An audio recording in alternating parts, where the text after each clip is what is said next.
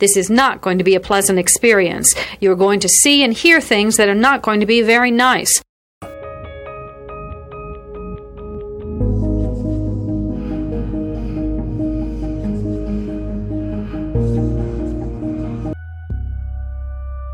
Experts divide serial killing into two general types, organized and disorganized. An organized killer brings everything he needs to complete the murder. A disorganized killer improvises. Begin.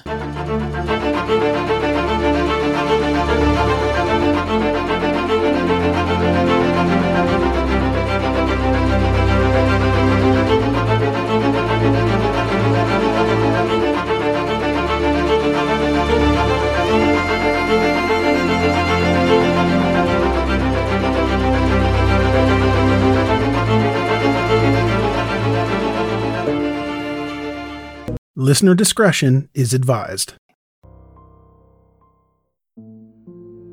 Three Rivers is a small city in southern Michigan. In 1988, the city had a population of just over 7,000 residents. 19-year-old Cathy Swartz lived in a townhouse with her fiancé, Michael Warner, and her 9-month-old daughter, Courtney. Warner was not Courtney's father. Cathy grew up in the small village of Mendon, Michigan. Her family owned a farm. Her family moved to Three Rivers when she was in high school. In March 1988, she dropped out of school because she gave birth to Courtney. Michael Warner and Cathy had met 4 months earlier in September. In November, they got engaged. In early December 1988, the young family was preparing for Courtney's first Christmas. The tree was set up, and there were several presents under it. Courtney was going to receive several stuffed Muppets for Christmas. On the night of December 1st, 1988, they had a quiet night at home. Cathy and Warner ate fish and chips and then played board games.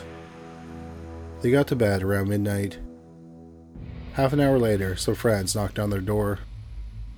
Warner opened the bedroom window and told them that they were in bed. Warner got up early the next morning to work his shift at a paper plant. He kissed Cathy and left at 5:25 a.m.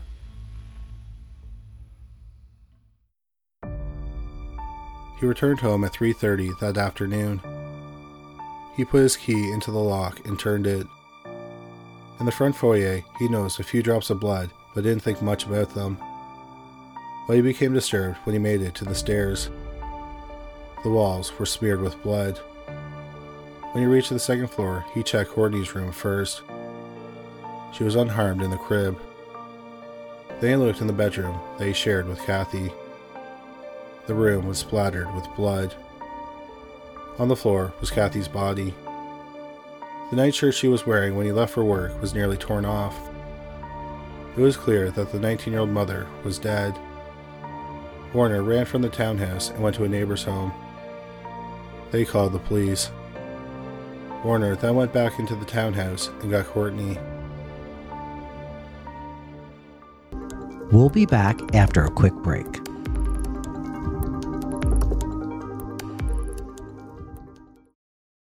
Here is a quick word from our sponsor.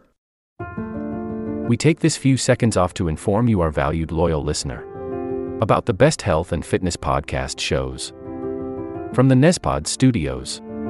Join us as we give you the best of the best health and wellness updates you can rely on for the treatment of chronic health problems.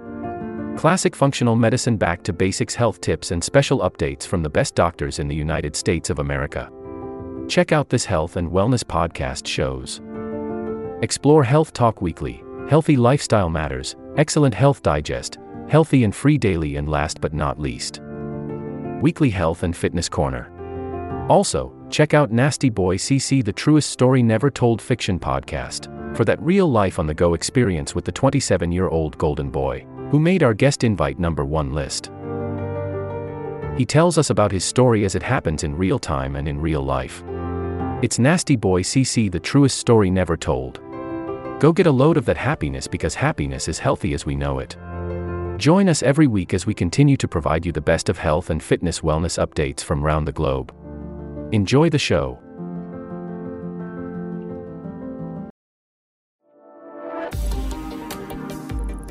Now, back to our episode.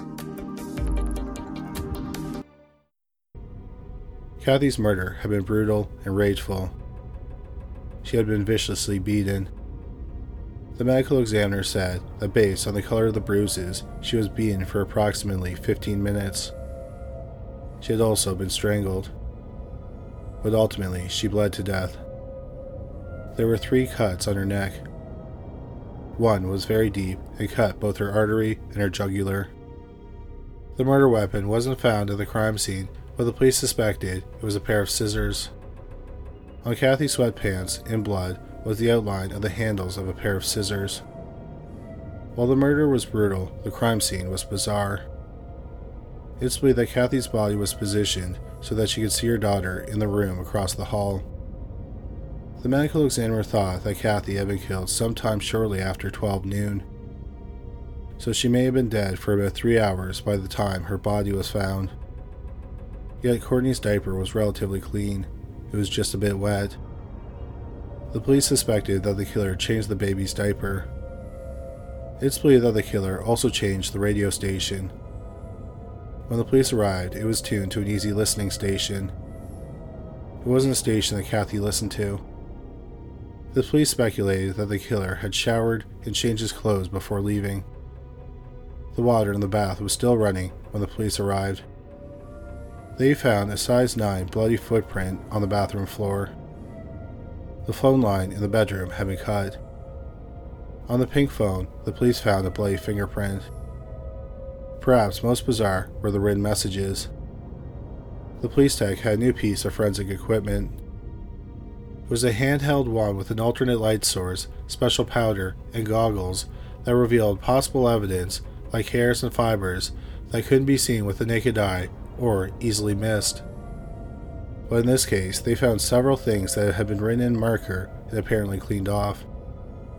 On the refrigerator, they found the words Metallica and Harley was here. Then, on Cathy's inner thigh, they found another message. It read, I was here. The police suspected that Cathy knew her killer. There were no signs of a break-in or forced entry. When Michael Warner returned home, he said he put his key in the lock and turned the key. But he couldn't say for certain that the door was locked when he got home. A neighbor told the police they had been out that day. When they returned home, they found pry marks on the door, as if someone had tried to break in. The police believe that this was a ploy used by the killer to make it look like the murder was a home robbery gone wrong. But nothing in Cathy's home had looked like the killer went there to rob the house. Nothing had been stolen, and it didn't appear that the killer had attempted to steal anything. Instead, they believe that the killer went there with the intentions of either having consensual sex with Cathy or to rape her.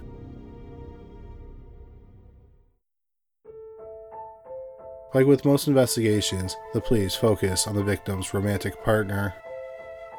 However, the police were able to eliminate Michael Warner as a suspect. He had a solid alibi. He worked at a paper plant an hour's drive from his home. His employer and co-workers confirmed that he was there all day. Plus, there was no motive. By all accounts, Michael and Cathy had a solid relationship and they were planning a life together. Finally, his fingerprints and footprints didn't match the ones left at the crime scene. The police's next suspect, Michael Howard, was the man Cathy claimed was Courtney's father. Howard did not think he was the father. After the murder, Howard did a court-ordered paternity test. He was the father of Courtney. But the police didn't think he was the killer. His prints didn't match those left at the crime scene, and he had an alibi. He was at work, and they hung out with his girlfriend. The police had a third suspect, and he seemed like he was the most promising. It was 19-year-old Troy Schulteis. He was Michael Warner's best friend and an ex-boyfriend of Cathy. Schulteis' nickname was Harley, which was the name written on the fridge. Schulteis was also a big fan of the heavy metal band Metallica, which was also written on the fridge. Also, his truck was seen at the crime scene that afternoon. The police interviewed Schulteis. He did not have an alibi for the time of the murder. he admitted that he wrote the messages on the fridge and on Cathy's leg, but he claimed he did it months earlier at a party. He wrote them in red marker and then wiped them off. The police thought he was the killer, so they arrested him 3 days after the murder. However, once again, his prints didn't match those left at the crime scene. So after spending 9 days in jail, he was released.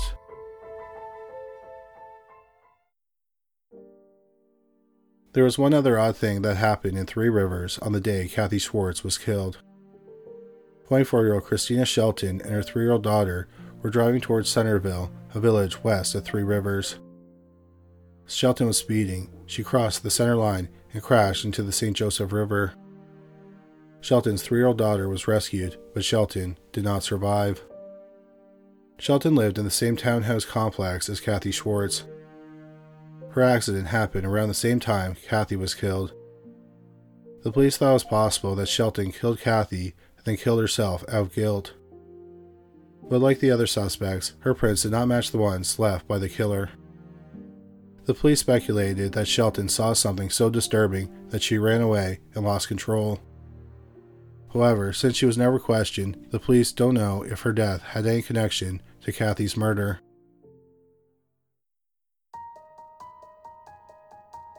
The police believed a serial killer might have murdered Cathy. Portage, Indiana is about 100 miles west of Three Rivers. On March 26, 1989, George and Lisa Kopanakis left their apartment in Portage to go out for the evening. They were gone for about 3 hours. When they returned home, they made a horrifying discovery. Someone had forced their patio door open and entered their home. With a butcher knife, they slit the throats of the couple's 2 dogs. Then they threw a rug over the bodies. After the disturbing incident, the couple moved to another home in Portage. Several months after the dogs were killed, on August 4th and 5th, George was out of town for business. Lisa's sister tried to contact her several times but could not, so on August 5th, she went over to the couple's apartment. She found her 23-year-old sister dead under a rug. She had been beaten and stabbed a dozen times. She supposedly had her throat cut nearly to the point of decapitation with a pair of scissors. It's believed that she was killed either on the afternoon of August 4th or the morning of August 5th. She was murdered about 8 months after Cathy was killed. The second murder was committed in Dillman, Indiana, which is about 90 miles south of Three Rivers. 2 months after Lisa Kopanakis was killed, on August 13th, 1989, 18-year-old Sherry Herr was home alone in her family's house.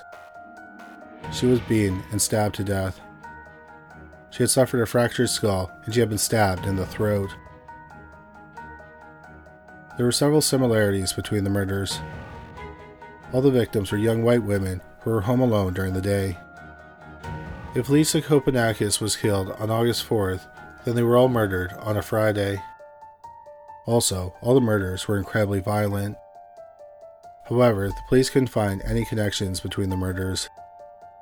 The police didn't even determine if one person was responsible for the 2 murders in Indiana.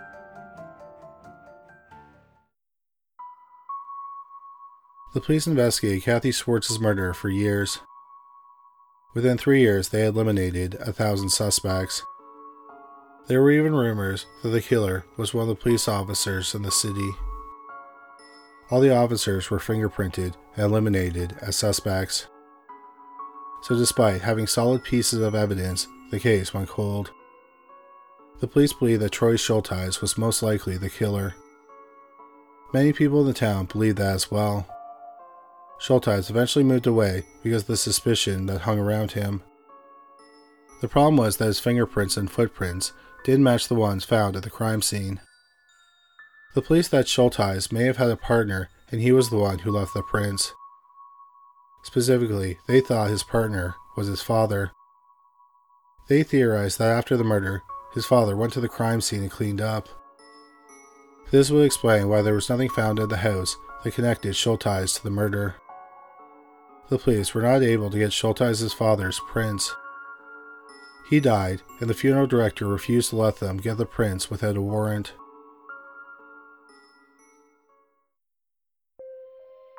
In 2012, just over 23 years after the murder, the police reopened the case. Unfortunately, a lot of evidence had been lost over time. However, they still had the fingerprints and footprints. They also had the phone, which potentially had an important piece of evidence. That was a bloodstain that belonged to a male. DNA testing proved it did not belong to the three main suspects: Cathy's fiancé Michael Warner, Courtney's father Michael Howard, and her ex-boyfriend and prime suspect Troy Schulteis. The police entered the DNA into the FBI's combined DNA index system, also known as CODIS. But no match was found. So the case went cold again.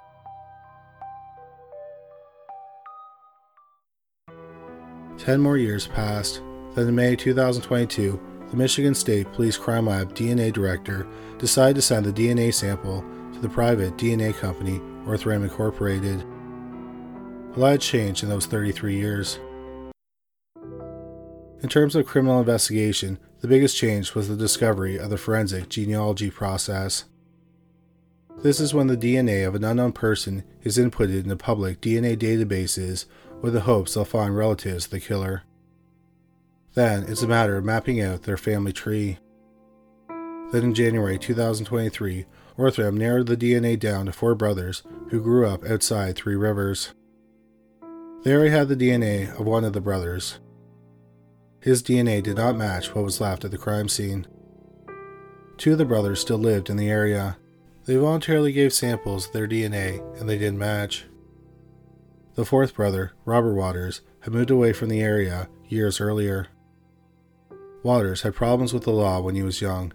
He even spent time in a juvenile home. He met and married a woman who convinced him it was better to move out of the state and leave all the trouble behind. They eventually settled in South Carolina, where he started a plumbing business and seemingly stayed out of trouble. Waters also had a connection to Cathy Swartz. He was a childhood friend of her fiancé, Michael Warner. Waters and his girlfriend had visited Cathy and Warner about a month before the murder. Waters had never been a suspect and his prints were never taken. He had moved out of the state shortly after the murder and the police never followed up on it.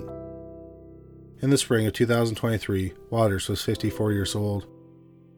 He was living in Beaufort, South Carolina with his wife.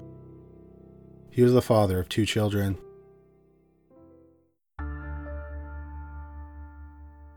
On April 30th, 2023, the police went to his house and asked him to come to the police station to discuss a cold case. He said he would come by the local police station. But he didn't show up. Instead, he called his lawyer. The lawyer called the police, and the police told him it was best if Waters came to the police station. The detectives brought Waters to the police station later that day and took his fingerprints, footprints, and a DNA sample. All this was sent to the state crime lab in Michigan. It was a match to the evidence left at the crime scene. After 34.5 years, the police had found Cathy Swartz's killer. Robert Waters was placed under arrest and held in the Beaufort County Jail. Waters' family was shocked by his arrest and didn't believe he was capable of such a brutal crime.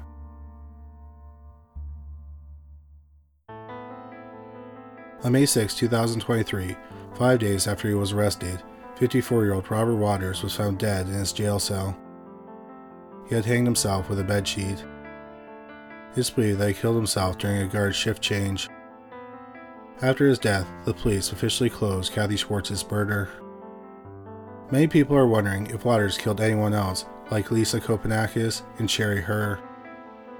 One problem is that in 1989, when the murders were committed, Waters was living about 1,800 miles away in Phoenix.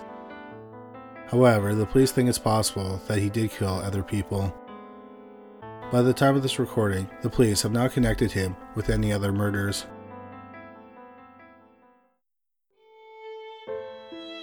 Unfortunately, the murder case seriously damaged the lives of 2 people who were heavily involved in the case. One was Cathy's fiancé, Michael Warner. He said for a while he had an alcohol use disorder. He had problems holding down jobs. When the case was solved in 2023, he was unemployed and living with his mother. He often rides his bike around Three Rivers, collecting cans and bottles. The other person was Troy Schulteis. He had major problems with employment. He moved away from Three Rivers, but eventually moved back. When the case was solved, he was living in his mother's basement. His mother said that the pressure of being the prime suspect gave him health problems. Many people found it disturbing that two innocent men had difficult lives after the murder, but the killer got married, had kids, ran a successful business, and lived in a $500,000 home. This will conclude the episode. Thanks for tuning in.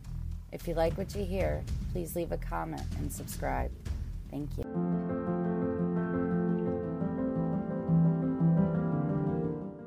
We have a great show today, but first, take a second to make sure you've subscribed to our show wherever you're listening to podcasts.